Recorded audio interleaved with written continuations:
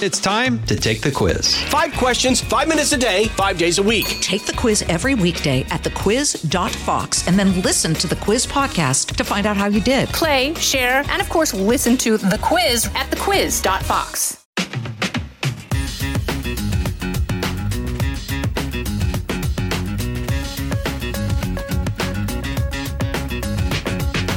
Well, welcome to the Jason in the House podcast. I'm Jason Chaffetz, and thanks for joining us. We're going to have a good discussion, talk about a few things in the news. Got to bring on the stupid because, you know, there's always somebody doing something stupid somewhere. And then thrilled to have Marianne Williamson. You know, she's a long shot candidate for the Democratic nomination on the Democratic side of the aisle. She's done surprisingly well, I think, by most people's estimation in the polling. And we thought we'd have a discussion about her, with her a little bit more about her life and growing up and her perspective. And I've never had a conversation with her, but I look forward to having it. And I think it'll be a good one with Marianne Williamson. But before we get to that, let's talk about a few things in the news. I know it happened a little while ago, but the devastation in Hawaii with that fire is unbelievable to me. I'm somebody, with my wife and I, who've been very blessed through the years. We have regularly gone to Hawaii. We love it there. And being more of a living out west, certainly with Delta Airlines as a hub in Salt Lake City, you can fly direct to Hawaii. In fact, in many ways, it's easier to get there than it is a lot of places on the East Coast. And with a straight shot, it's a little bit further. But when you get a direct flight into Maui or to any one of the islands out of Salt Lake, we have gone there a lot through the years. I have walked those streets of Lahaina, I don't know how many times, and getting ice cream and just having fun, and going to a place called Prison Pizza was one of our favorite little pizza joints there. We'd get it, eat it there, or just bring it back to our hotel. Just walking around, it was such a beautiful, iconic place. And to see that fire just tear it apart, I know it happened a while ago, but those poor people who woke up and then by the end of the day, their life was turned upside down. I hope we as Americans can pour our hearts out and help them in any way possible. It is one of the most beautiful, scenic places on the planet, good quality people. And for anybody who has to live through a natural disaster or a fire or something like that and have their whole life just wiped out, a heart goes out to them. And I just wanted to mention that. On another front, I thought this was pretty interesting. So, again, a little while ago, President Biden was down in Arizona, and he was doing a hardball, hard-cutting interview on the Weather Channel. He had designated some 1 million acres near the Grand Canyon, and I can tell you how devastating that is to the local economy and how wrong it is as a public policy to designate that land and set it aside. Devastating for ranchers and people that mine that area, for our own national security efforts. I don't want to get into all that. But what I thought was fascinating about this interaction, and it's just another example of what President Joe Biden does, is he's doing this interview with Stephanie Abrams, who seems very competent, very good. I have nothing against Stephanie, but evidently a bug landed on her, and so the president awkwardly, on her kind of chest, shoulder area, wipes it away, which that was a little, you might tell somebody, but to actually brush it off their chest or their on camera, I mean, it was just bizarre. But then he was asked by Stephanie Abrams why the president had not yet declared a national emergency on climate change. Well, his answer to that was, quote, already done that, end quote. And then they moved on, only to be found out later that, no, the president has not done that. And how he continues to get away with these, I've already done that, when he did not do that, should have been called out more wide. And you can't just brush all this stuff up. Well, he's old, he's senile, he's whatever. He's totally misrepresenting the public policy that a lot of those people on the left side of the political spectrum want to see put in place. I wouldn't be in favor of it, but it is something that the Democrats and the far left is adamant about. And he just went up there and just got away with it. Nobody really reported. Nobody really highlighted how wrong he was about that public policy. All right, last thing I want to talk about in the news, and Mayor Adams, I don't know, it was 2 weeks ago or something, he came out, and it's just a devastating statistic, but he said that the migrant community, some would say illegal immigrants, some would say, okay, they're going through the adjudication process, whatever you want to call that group of people in a humane way. But that migrant community is set to double by 2024. That's next year. Now they're paying, the New Yorkers are paying, this is again, one city, not the entire state. New York City is paying something like $2.9 billion. They're going to pay $4.7 billion by 2024. Now, this was a sanctuary city in a sanctuary state. They've asked for it. They have come. And now they're realizing, oh, my goodness, there's too many of them. But it was the public policy of President Biden and Vice President Harris that led to this. There is a direct correlation by changing the public policy. And guess what? Now places like New York and Boston and Chicago and all these major Democratic-run cities who are sanctuary states who want to offer free housing, free education, free health care, free everything for everybody for free. Guess what? The bills come and due, and it's billions of dollars in a city that can't handle it. They can't handle it. They don't have the money for it. And don't be leaning on the federal government and think that people in Iowa and Nebraska and Mississippi and Florida and Louisiana, why should they all have to pay for this? I don't want to have to pay for it. I didn't do this. And they're the ones that had this public policy, and they're the ones that invited them to come to those cities. But nevertheless, that's what's going on in New York. All right, time to bring on the stupid because, you know, there's always somebody doing something stupid somewhere. All right, we're going to go to Senator Bernie Sanders. Senator Bernie Sanders, he wired $200,000, each in $100,000 chunks, to the Sanders Institute. Well, the Sanders Institute happens to be related to Bernie Sanders. It was established by Bernie Sanders' wife and Bernie Sanders' son. Not be surprised, the Sanders Institute spends north of 30% of its resources on salaries. Now, we don't yet know how much his wife or son may have taken in terms of salaries themselves, but isn't that interesting to go out and raise the money as a campaign contributions, then wire it over to the Sanders Institute established by your wife and son? Seems a little too close to comfort. For me, that's bringing on the stupid. All right, it's time to bring on Marianne Williamson. I'm excited to dial her up, get her on the line, talk about her future, but where she came from, what she did. She's got a really interesting background with Oprah Winfrey and all this. So let's start our conversation with Marianne Williamson. Hey, Jason, how you doing? Hey, this is Jason Chaffetz. Hey, Marianne Williamson, I'm so glad to be talking to you. Thanks for picking up. I appreciate joining us.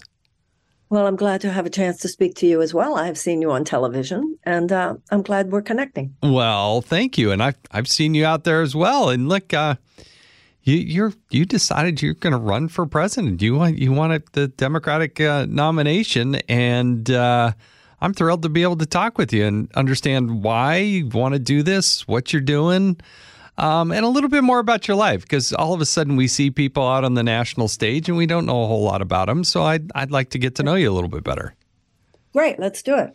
Well, so let's go back to I was born in and kind of walk us through that. I may interrupt you from time to time, but tell us kind of how you got there so that, you know, here we are, you and I having this conversation. Okay. I was born in Houston, Texas. I was raised there. My father was born and raised in poverty in outside Detroit, and then in Rock Island, Illinois. And my mother was born and raised in Houston. And my father fought in World War II, and he was an immigration lawyer. He had been given a scholarship by a Catholic university in the Midwest. He was an immigration lawyer, and also my parents were big travelers. They were always traveling, and during the summers, we would travel a lot. They would take us. And so when I was 10 years old, traveled all over the world. And I think that did a lot to inform me on some really deep levels that people are the same everywhere. I think when you take your children as much as possible to travel, there are just ways that things get under the skin, when it's an experience that a child has. And then, so I grew up, I was born in 1952. So I grew up very much in the sort of countercultural milieu of the late 60s and 70s. But particularly, it was a time when I was young where, like in school, you read Ram Dass and Alan Watts in the morning, and you went to Vietnam anti-war protests in the afternoon. So that period of time was not as divided in terms of different silos and different lanes.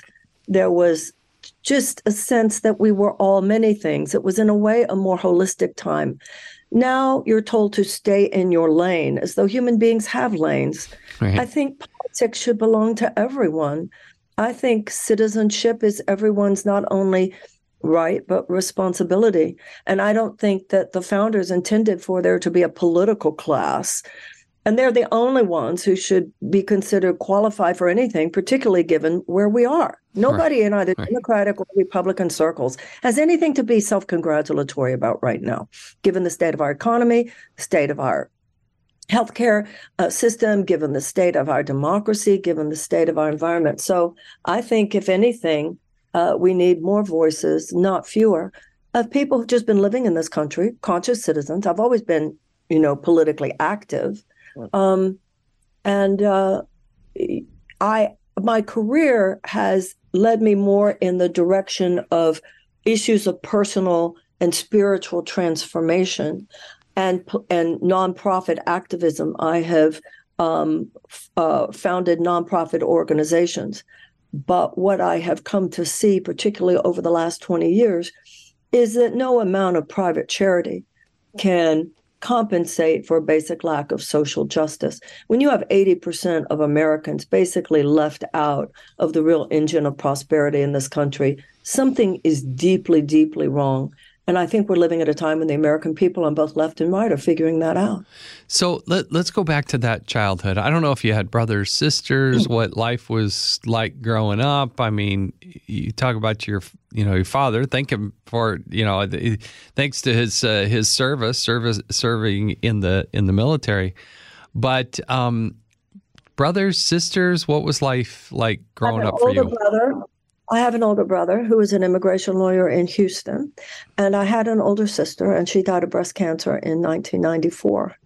And I have nieces. My brother had 4 girls, my sister had 3 girls, and I have 1 daughter. Oh, very good. Now, when you were like in grade school and high school, were you playing sports? Were you a nerd? Were you playing sports? What were you doing in those kind of formative years of, grade school and then high school? I was very involved in drama classes. School government, I remember I was a cheerleader in the 9th grade, but I didn't really understand the game, so I would just follow what the other girls were doing. That wasn't a prerequisite. The other girls went, yay, I went, yay. Well, it's a way to be social. But when did you figure out that, I can speak? Because not everybody can articulate and speak out loud. Not everybody can write, and you seem to be able to do both. So where did that skill set come from? I remember in junior high school, there used to be these debate tournaments, and I'm sure there still are. And I was in the category of extemporaneous speaking. And there was a speech that Eleanor Roosevelt had given called the United Nations as a Bridge. And I remember that was the speech I gave, and I won a lot of contests. And also, there was one other thing that happened.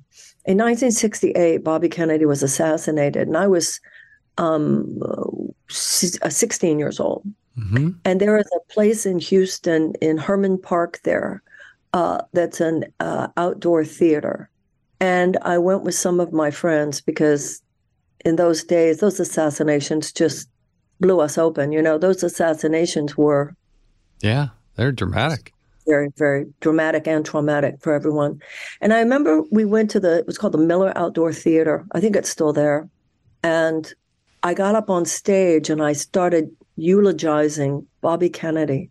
And it was a moment. It was a moment. When I finished, everybody sort of looked at me. And I sort of remember thinking myself, like, wow, I do this. Yeah. You had an amazing moment, right? And people people gravitate to, I think, what they like, what they're good at. So your high school, then what? Where did you decide, like, okay, this is what I'm good at, this is what I like, this is where my passion is? What did you do from there? I went to Pomona College in Claremont, California. Mm-hmm. And I was studying both philosophy and theater. And in my junior year, I left, and I promised my parents I would be coming back. And I didn't. And I would take classes like one semester at University of New Mexico. I took classes at University of Texas. But then I never actually went back. And I ended up in my 20s having experiences that I can only see in retrospect were deeply informative about a lot of things in America. And in my mid-20s, and I was always interested, I'm Jewish. I studied a lot of comparative religion in college. So I'd read a lot of Christian theology, but a lot of comparative religion. I've always been fascinated by really anything of the higher mind. So I would read Carl Jung, and I would read St. Augustine. I would read Martin Heidegger, and I would also read, Teresa of Avila. I would read the Kabbalah.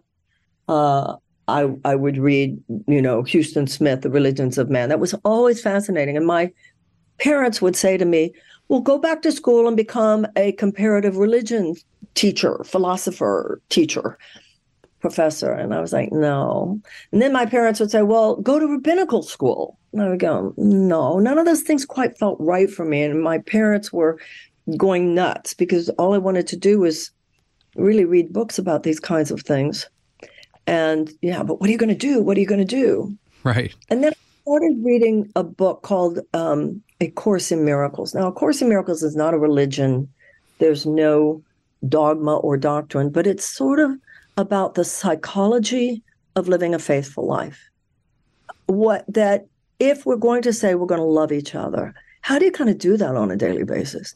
We're going to say we are here to love and to forgive one another. How do you kind of do that on a daily basis? If you say you're going to live a life of faith and in service to God's will, what does that mean? How do you do that? In your moment by moment life experiences? I think there's a disconnect for a lot of people between practical everyday reality and trying to live a faithful life. Yeah. So my parents, I wanted to just talk about these things, and I would talk about them in little bookstores and things. And then when I moved to Los Angeles, I started working at this book publisher place called the Philosophical Research Society.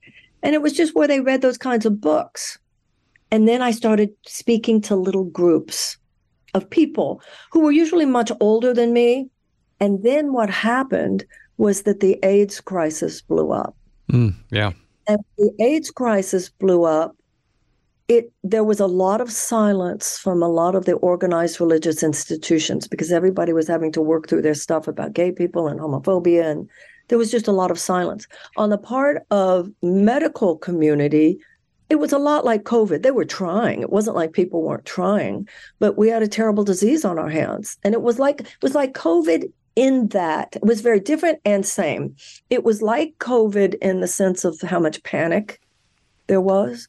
But with COVID, it was easy to get, but you probably would survive. With AIDS, it was hard to get, but if you got it, you would probably die. Right. Yeah. And there was a woman, me, who at that time was young, only 31 years old, talking about a God who loves you no matter what. And how we're here to love one another, and that when we love one another, miracles happen. And so gay men in Los Angeles really gave me my career, because all of a sudden everybody started coming to these lectures because there was such panic in the city. Then someone suggested I write a book based on my lectures, which was bought, and Oprah Winfrey read the book. Now, younger people today don't know what it means that Oprah Winfrey liked your book. But in those days, that was a big deal. Yeah. Big deal. So even though that was before she had a book club, when she got on television and said it's the best book I've ever read, I had a national career that day. Right. Yeah, literally between the morning and the afternoon.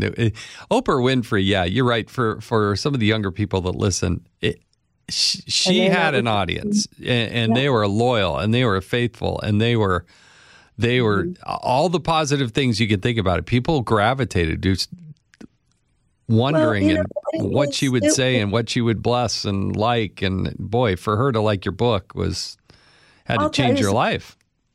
I think, in a way, all hell broke loose in this country when she went off the air, and I'll tell you why.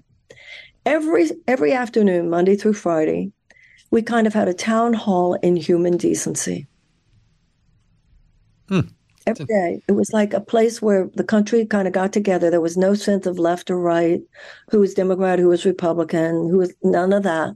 There was just, we got together, and far more often than not, she was bringing up a topic that reminded all of us of our humanity.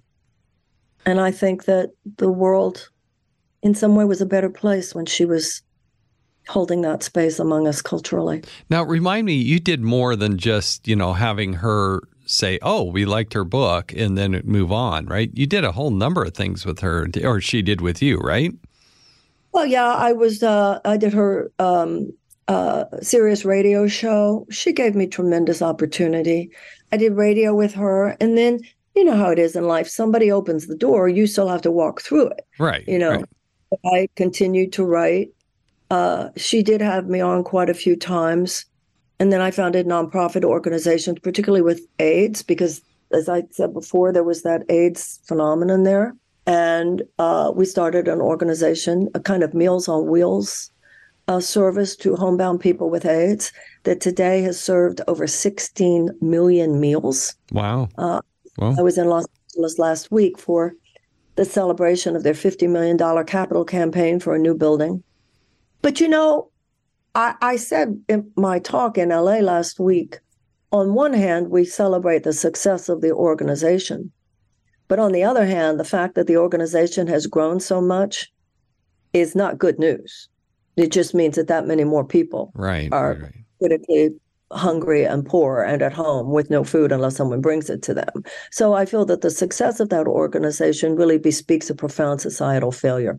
That was not true when it was AIDS, because that was, nobody's fault. But that was what you call a screaming emergency. And in the field like that, there's a lot of talk about the difference between a screaming emergency and a silent emergency.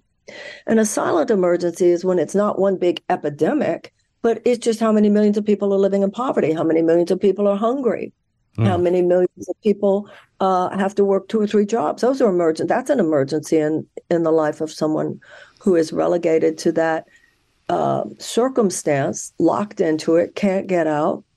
And that is how I started feeling like, no, it's going to take political change to change that, because those are issues that no amount of personal transformation can assuage. So at what point did you, as you're going along, you've had success, now you've got notoriety to go along with it. And so at what point do you wake up one morning and say, what I should really do is run for political office? Well, when I worked with people with AIDS and then a lot with people with other life-challenging illnesses, it became very much a part of my work to be there for people in their darkest hours. I was the person who would call me after the doctor had already said, we've done all that we can do, after the accountant had said, your only choice is bankruptcy, after the spouse had left, after the news had come back, the test results were not good, you have cancer. And it was a great privilege in my life, great to be up close and personal and trusted by people, to sort of be there in their darkest hours, to help them endure. Yeah. But when I moved to Detroit, Michigan at the end of the 1990s, I saw how many people were living with the same level of trauma and suffering, who had done everything right. They'd done everything right. They did everything they possibly could. They just wanted to raise their kids. They just wanted to be good people. And everything was so stacked against them. I saw it over and over and over again. They didn't have health care. They had to work 2 or 3 jobs.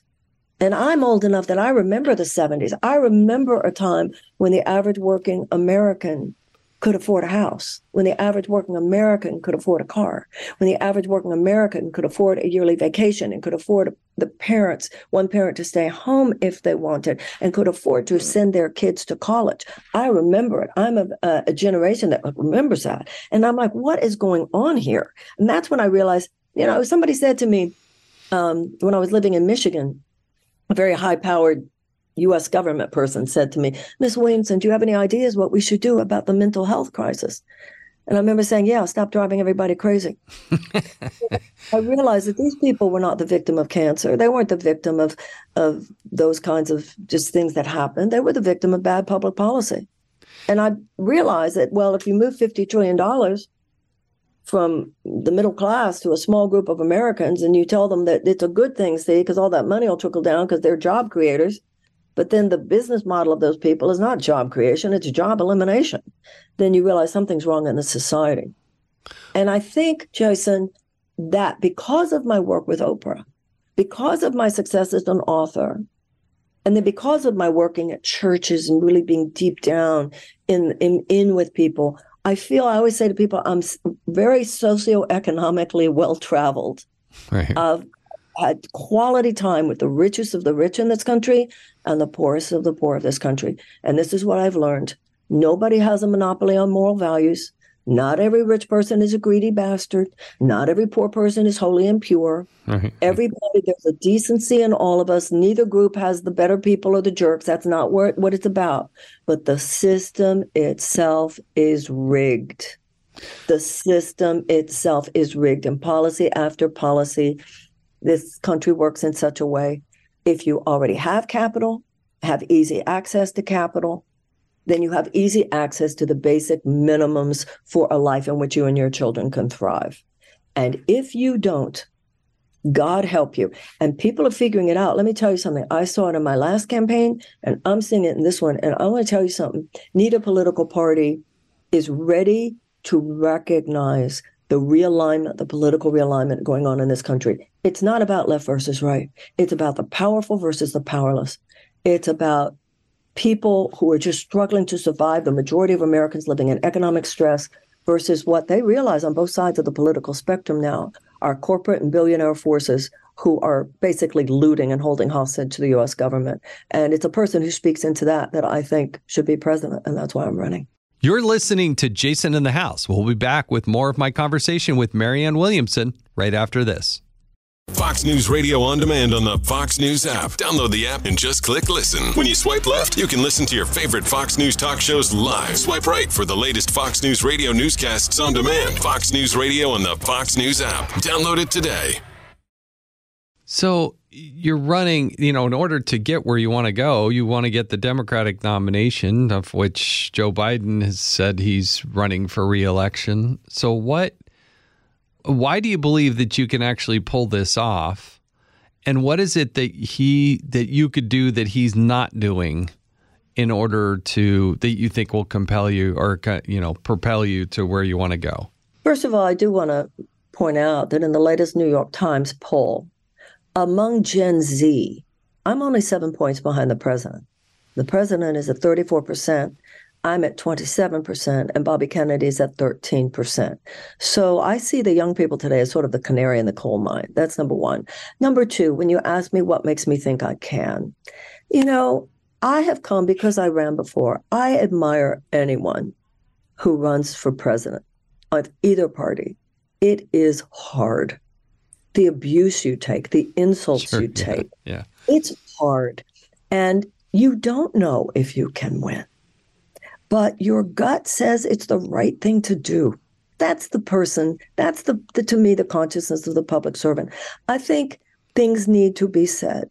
Some of the things that you and I have been talking about already, they need to be said. That's all. And in terms of people choosing, I believe that in a democracy, the American people should have access to their options. I do not believe the DNC should just be dictating that Joe Biden is the candidate. I was on Fox earlier today. You've got this Arizona poll that just came out, right? With the president and the former president neck and neck. Well, I'm sorry.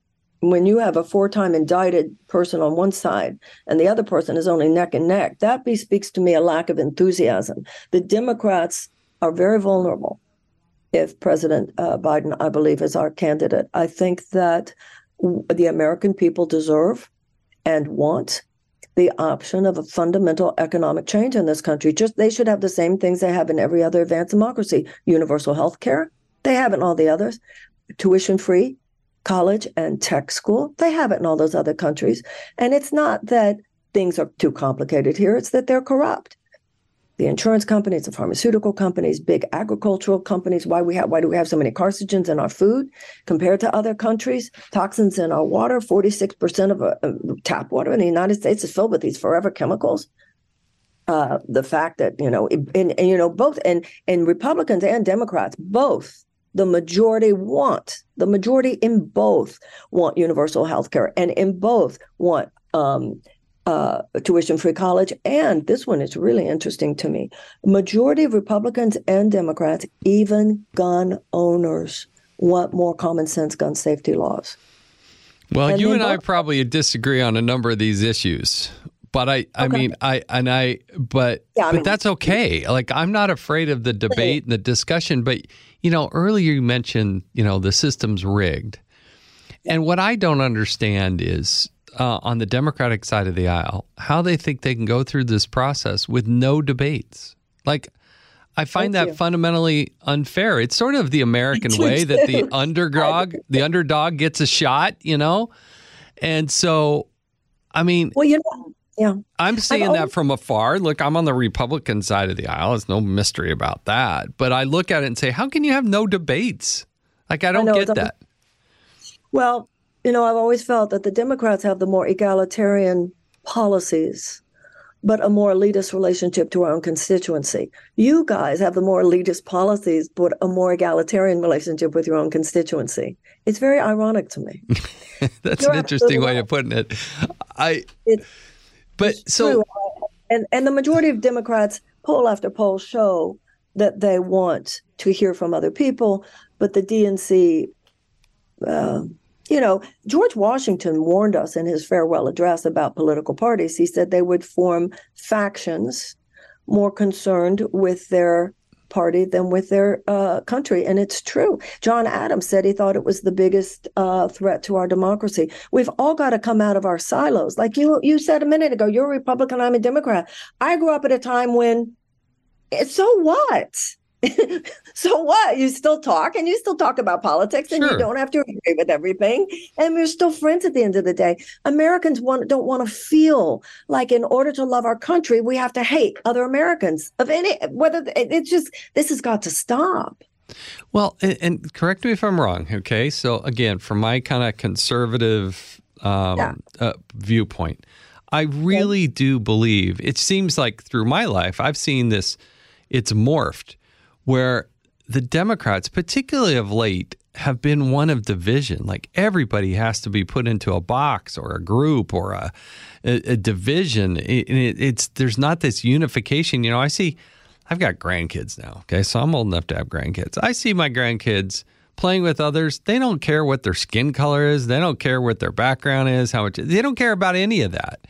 But they seem to be taught that. And the ones that I hear the most, like overwhelming, off the charts, talk about the divisions of this country, to talk about are the people that preach this whole idea of diversity, but they are the least diverse among us. They do not like conservative viewpoints, do not like conservative thought. The Democrats of today have morphed into this, it's okay to suppress free speech. I mean, the liberal Democrats of the past were like, no, all speech goes. But now I see them, they just want to tamp it down. They shouldn't even be allowed to say things. Where am I wrong in my analysis or viewpoint of that? I think you're wrong in your analysis. I think you're doing something which you wouldn't want me to do either. We're not a monolith any more than the Republican Party is. Yeah. So I could start talking about some shadow sides of the Republican Party, but the shadow side, there are many Republicans about whom that would not be true. Right. Yeah. I agree with you. I agree with you on that. That's the only thing I would say. What you pointed to was a kind of shadow element, just as I could certainly point to a shadow element in the Republican Party. So I think what we need to do is to affirm, Eisenhower said that the American mind at its best is both liberal and conservative. There are high-minded conservative values. There are high-minded liberal values. And this is how I feel. When I talk often, and I have friends who are like very intelligent conservatives, right? And even when I have a conversation with some intelligent conservative friend, even when at the end I'm like, no, my ultimate position remains the same, my understanding and my analysis of the situation was expanded. Right. And I was reminded, none of us have a monopoly on truth. And that's so important that we remember. None of us have a monopoly on truth. And you're right. Martin Luther King said, you have very little morally persuasive power with people who can feel your underlying contempt. And that's a malevolence of the heart, whether we're on the left or the right, this sort of self-righteous, I'm smarter than you, arrogant, smug belief that because of my politics, I'm right and you're wrong. Mm-hmm. And you see that in both conservatives and in liberals. And I would certainly agree with you. It's not good. But I don't see it as left or right, but I see it as far too prevalent. There's a mean-spiritedness today and a political self-righteousness, and we all have to get off our high horses. Yeah, everybody every once in a while just needs to take a deep breath. It's okay, folks. We'll figure this out. And we should have vigorous debates about policy. I have no doubt about that. But there are good Republicans. There are good Democrats, good people. But I worry that sometimes we're not all fighting for the same thing, and we could get off on a tangent on that. But on the other hand, I want good, thoughtful, vigorous debate. And I appreciate you joining your, offering your voice and your perspective. And I find it a shame that you aren't given more of an opportunity within the Democratic Party to have that debate. I think the country's better for it. I thought when it was Donald Trump and Joe Biden and they got rid of that third debate, I thought the country was worse for it. They should have still had it. You're listening to Jason in the House. We'll be back with more of my conversation with Marianne Williamson right after this. Marianne, I have got to ask you some questions. Okay. And these are just fun questions. Every time we do a podcast, they're just... however many philosophy books you've ever read, I don't know that you're properly prepared for these rapid questions. But I just want to have a little fun with this, and it'll give us a little more insight to you and your background. Okay? Okay. All right. First concert you ever attended? It was a reggae group called Third World. It was mind-blowing. And then I also saw Hall & Oates when they were very young. Very good. I like Hall & Oates. They were good. They're still good as far as I'm concerned. I can't say I knew the reggae group, but I'll take your word for it. In high school, what was your high school mascot? Oh, wait a minute. Bel Air Cardinals. Bel Air Cardinals. All and right. in junior high school, it was the Pershing Pandas. Because there's a lot of pandas. Yeah. Okay. All right. What's your favorite vegetable? You run for president. You get us to ask every question. So I don't know. I think maybe string beans. Oh, that's good. All right. String beans. I buy that. What was your very first job? First job away from the house. Somebody actually wrote you a check for helping you do something. Yeah, being a waitress at the Ramada Inn in Houston. Were they big tippers down there at the Ramada Inn? I think my uncle and my mother used to come in. They would give you a nice tip. They give me a tip. Yeah. What's your personal superpower? Like, I can do this better than most people. Like, I'm actually pretty good at this. What's that for Marianne Williamson? It doesn't make me feel I can do this. I'm better than other people, but it makes me feel I can do this, and that's prayer. Oh, that's good. That's very good. Yeah, I'm not saying that you're better than everybody else, but what can you do better than a lot of people? I take very seriously that notion of doing what the small, still voice within you. Good for you. Oh, that's good. Do you have a pet growing up? Schnauzers. Do you still have one? No, when my daughter was growing up, and I'm a grandmother too, by the way. I have a little 3-month-old granddaughter. Congratulations. We had a cat named Pepper. Oh, very good. Unique talent that nobody knows about. Something you can do that, I don't know, can you juggle with your... I can sing. You can sing. That's good talent. That's a great talent. Good for you. Big one for this Jason in the House podcast. Pineapple and pizza, yes or no?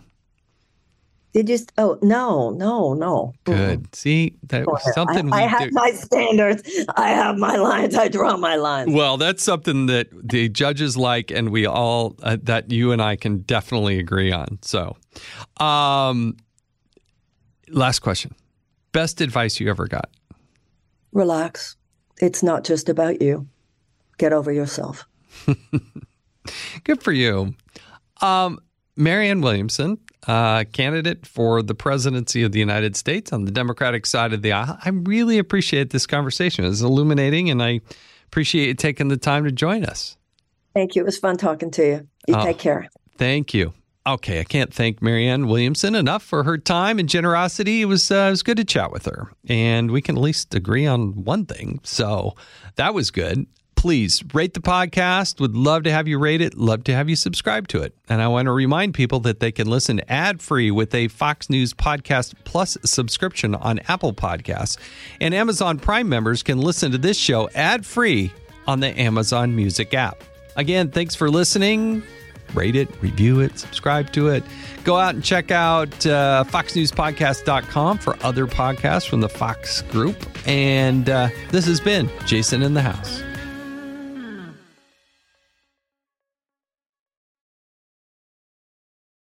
I'm Guy Benson. Join me weekdays at 3 p.m. Eastern as we break down the biggest stories of the day with some of the biggest newsmakers and guests. Listen live on the Fox News app or get the free podcast at GuyBensonShow.com.